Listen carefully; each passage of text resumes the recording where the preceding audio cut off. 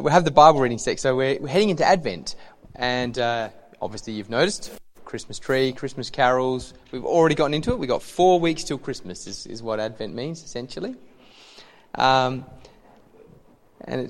like building up to Christmas. And so the next 4 weeks at church, that's what we're going to do. We're looking at initially the Old Testament for a couple of weeks and then the New Testament. And culminating, of course, in the birth of Jesus on Christmas night, Christmas Eve. Who will read the Bible reading, though?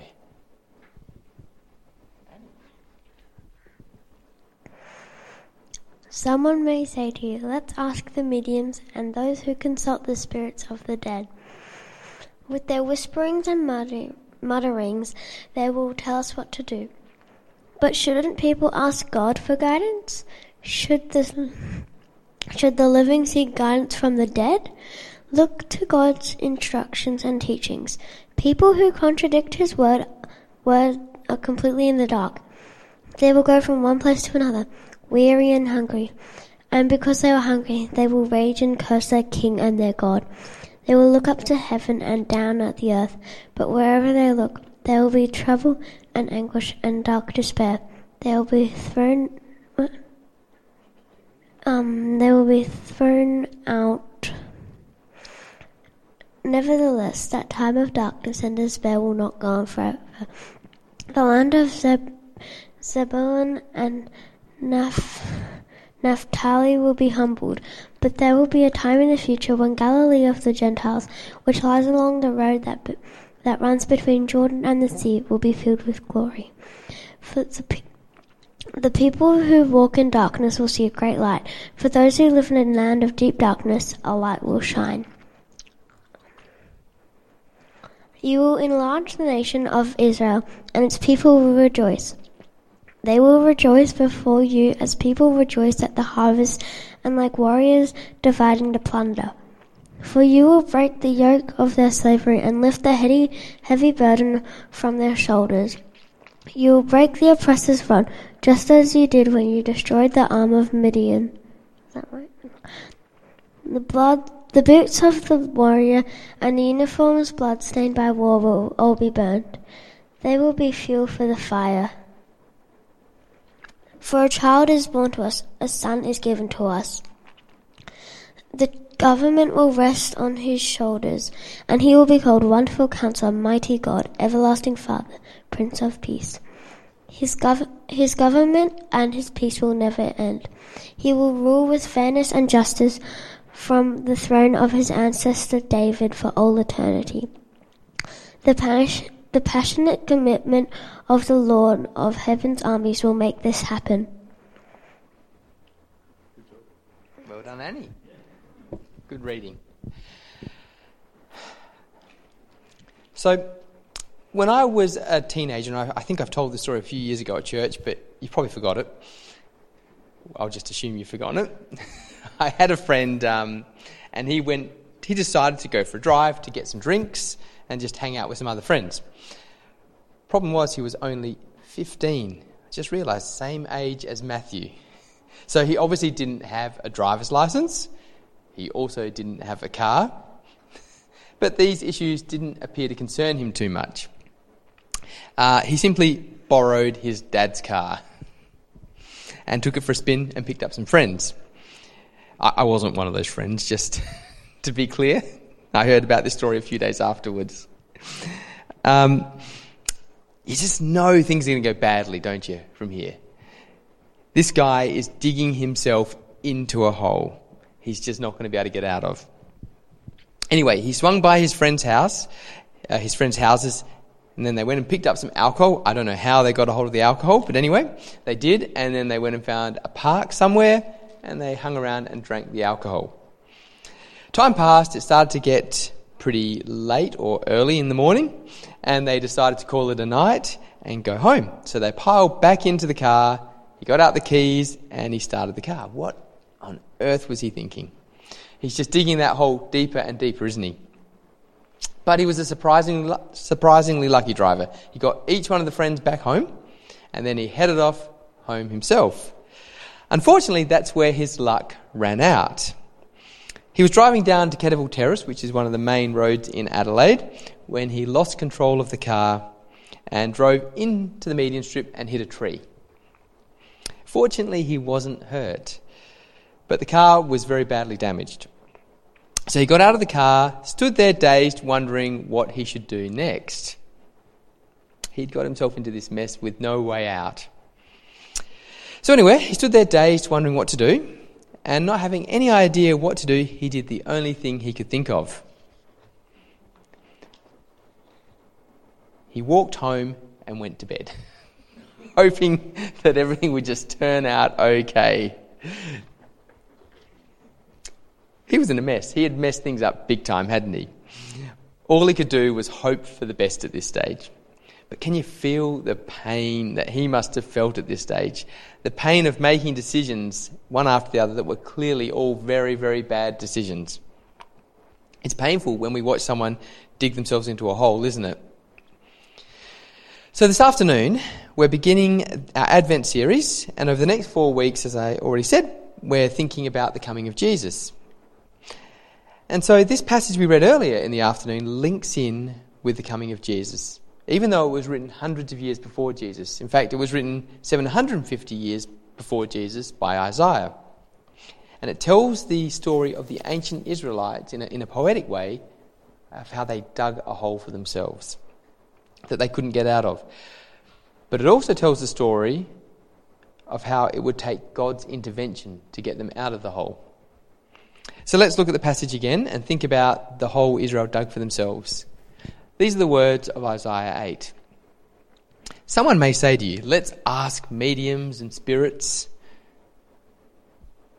With all their whisperings and mutterings, they'll tell us what to do. But shouldn't the people ask God for guidance? Should the living really seek guidance from the dead? Look to God for his instructions. People who contradict his word are in the dark, completely. They'll go from one place to another, weary and hungry. And because they're hungry, they'll rage and curse their king and their God. They'll look up to heaven, down to the earth, but wherever they look, there'll be trouble and anguish and despair. They'll be thrown out into darkness. So the nation of Israel was pretty unique in the ancient world.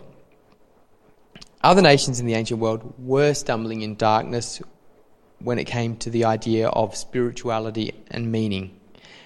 Other nations looked around at the world, they searched for meaning, and they made up stories. Stories about gods and spirits. Gods like Ra there and Baal. They tried to understand the deeper meaning of life. They took hold of all sorts of false ideas to try to understand what was happening. But Israel was different. Israel had no excuse to create false beliefs because God had specifically revealed himself to them. God had told Israel who he was. He had told them his name, Yahweh. The people of Israel knew God's name. They could call him by his own name. He was a real, personal God, known by name, and who knew them by name. And he loved them. Israel knew this because God himself had told them. He had revealed himself to them. But here's the thing. The people of Israel ignored this revelation from God. They ignored God and they forgot about him. And by forgetting God, they stumbled into darkness, which was a tragedy because God had promised to guide Israel so that they would become successful. He had promised that if they listened to him, they would flourish. But Israel had forgotten this. So they looked to mythical gods instead. They sought advice from mediums and spirits. And as they sought this guidance from these mythical gods, they made all sorts of bad decisions. Very bad decisions. Decisions that further and further separated them from God. Decisions then that ultimately left them open to attack by foreign armies and to destruction. So Isaiah said these words that we read in 750 BC, a time when Israel had already split up into two countries, northern country of Israel, southern country of Judah. A few years later, then in 722 BC, the Assyrian Empire invaded and destroyed that northern country of Israel. Then, in 587 BC, 150 years later, the Empire of Babylon invaded the southern country of Judah and destroyed it, and actually dragged off all the people living there 1,000 kilometres away to Babylon, resettling them. The people of Judah were invaded and dragged away into exile because they didn't follow God, they didn't follow his guidance. That was the hole that they had dug for themselves, and that was the hole that Isaiah was talking about.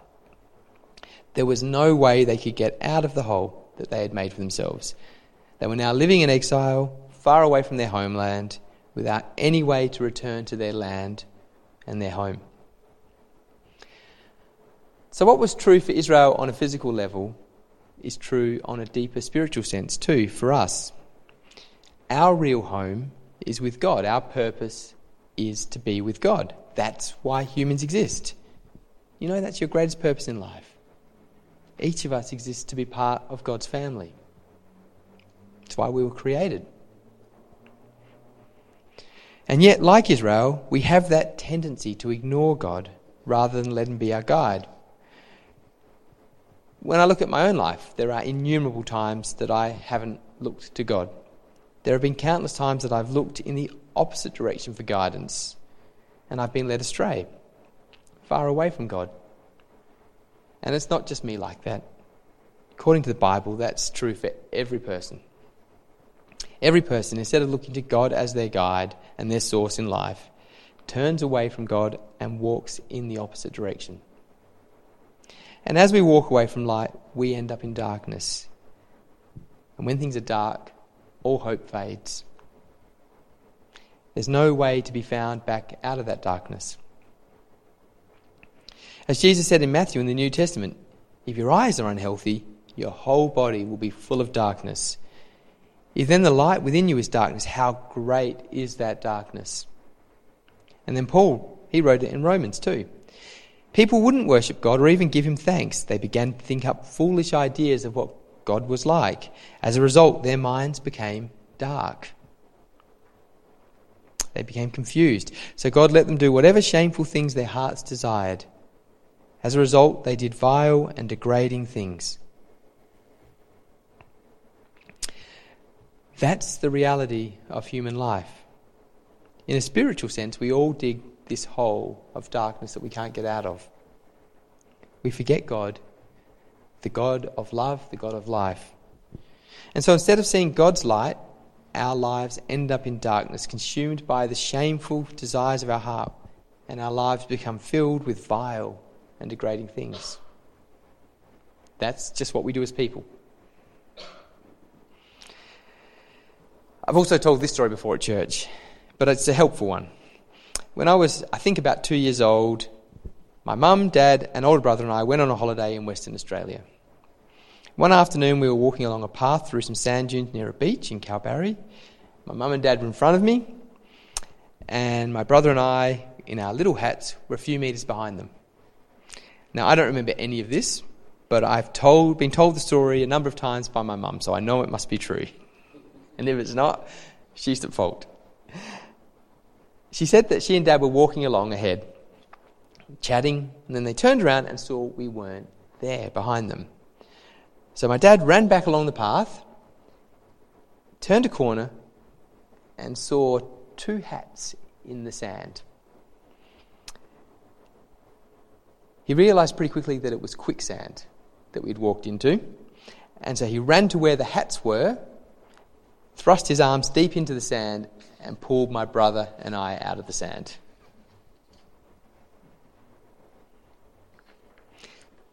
There are some situations in our life that are impossible to get ourselves out of. There are times when we need someone else to reach in and pull us up, pull us out of that hole that we're in. On our own, in our own strength, escape's impossible. But with someone else to pull us up out of the mess, things might just be okay.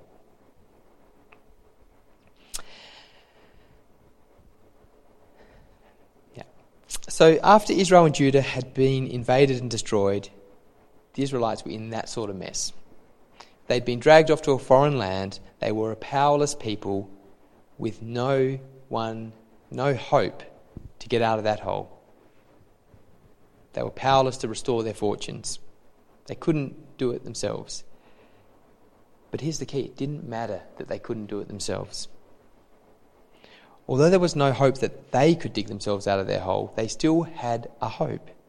The hope that someone else could pull them out, that someone else could rescue them. That's the hope that Isaiah 9 speaks about. Nevertheless, that time of darkness and despair will not go on forever. The people who walk in darkness will see a great light. For those who live in a land of deep darkness, a light will shine. For you will break the yoke of their slavery and lift the heavy burden from their shoulder. You will break their oppressor's rod. God promised to reach in and pull the people of Israel out of their hole. That was what the people of Israel could hope for. God himself would get them out of slavery and oppression. They didn't have to do it on their own because God would do it. Now, he did that in part by bringing them back to Israel a few hundred years later, but he would do it in full by sending them the most remarkable and amazing king. For a child's born to us, a son is given. He'll be called Wonderful Counselor, Mighty God, Everlasting Father, Prince of Peace. His government and its peace will never end. These, of course, are words about Jesus, aren't they? Amazing, they were written 750 years before he was born. But it's about that future hope. It's about Jesus. So by the time that Jesus was born, Israel was back in Israel, but still under occupation by the Roman Empire. And it was under these circumstances that Jesus grew up and started speaking to the Israelite people about how he had come from God. Speaking about how and the people hearing these words thought he was going to be the one who fulfilled the words of Isaiah. He would be the one who was the king, who was going to restore them, who was going to give them back their dignity and their strength and their freedom. But here's the interesting thing. Although the people hoped for the nation of Israel to be restored, Jesus didn't restore the nation of Israel. He didn't lead a revolution. He didn't overthrow the foreign army. He did something quite different. He lived as a pacifist. He spoke about love. He spoke about mercy, about forgiveness. And while teaching all this, he claimed to be from God, to be God's son, in fact. And then he was executed. It came to an end, seemingly. Jesus came as the king to restore the people of Israel, but he didn't restore the nation of Israel. He didn't restore them in the way they expected. So how could he be the one who they had hoped for? The coming of Jesus was about something much deeper than a political nation. He didn't come for superficial political reasons. Rather, he came to pull people properly out of their hole. Because the real problem with Israel was that not that they had been attacked and overthrown, but they had ignored God. That was their real problem. They had shunned God. They had turned away from him. And Jesus had come to return the people to God, to restore the bond they could have with God. But of course, he didn't just come for them 2,000 years ago. He came for us, didn't he? Here, today and now. He came to pull each one of us out of the hole we've dug for ourselves when we've ignored God. Each one of us has stumbled in darkness. Every person stumbles searching for meaning. Jesus came to bring light to that darkness, searching for meaning. He came to bring light so we could find meaning. Every person makes mistakes, bad mistakes. Mistakes that hurt each other. Jesus came to bring forgiveness so that we could move on from these mistakes. Every one of us has a tendency to push God away in our lives. The very God who gives us life, he can bring us back from the dead to receive eternal life. We all have a tendency to push him away out of our lives so that we don't know him, so that we don't know his peace. But Jesus came to fix that. He came to show us God. He came to restore us to God. He came to bring us life, eternal life. We can't live life fully on our own. You mentioned the ants and the vine before. We can't live like that ant. We can't find God or imagine what He's like on our own. We can't find meaning by using our own thought processes and logic. The only way we can find truth is if God reveals it to us. The only way we can be restored to God is if He does it for us. There's nothing we can do that pulls us out of the hole we've dug for ourselves in our lives. But that doesn't matter because God does it for us. He brings us restoration. He brings us peace. He brings us life. He brings us light in darkness. So over the next month, let's remember that light that dawned so that we would no longer be in darkness. Let's walk in that light. Let's rediscover anew the love, the joy, the peace that only Jesus can bring. That's something to hope for.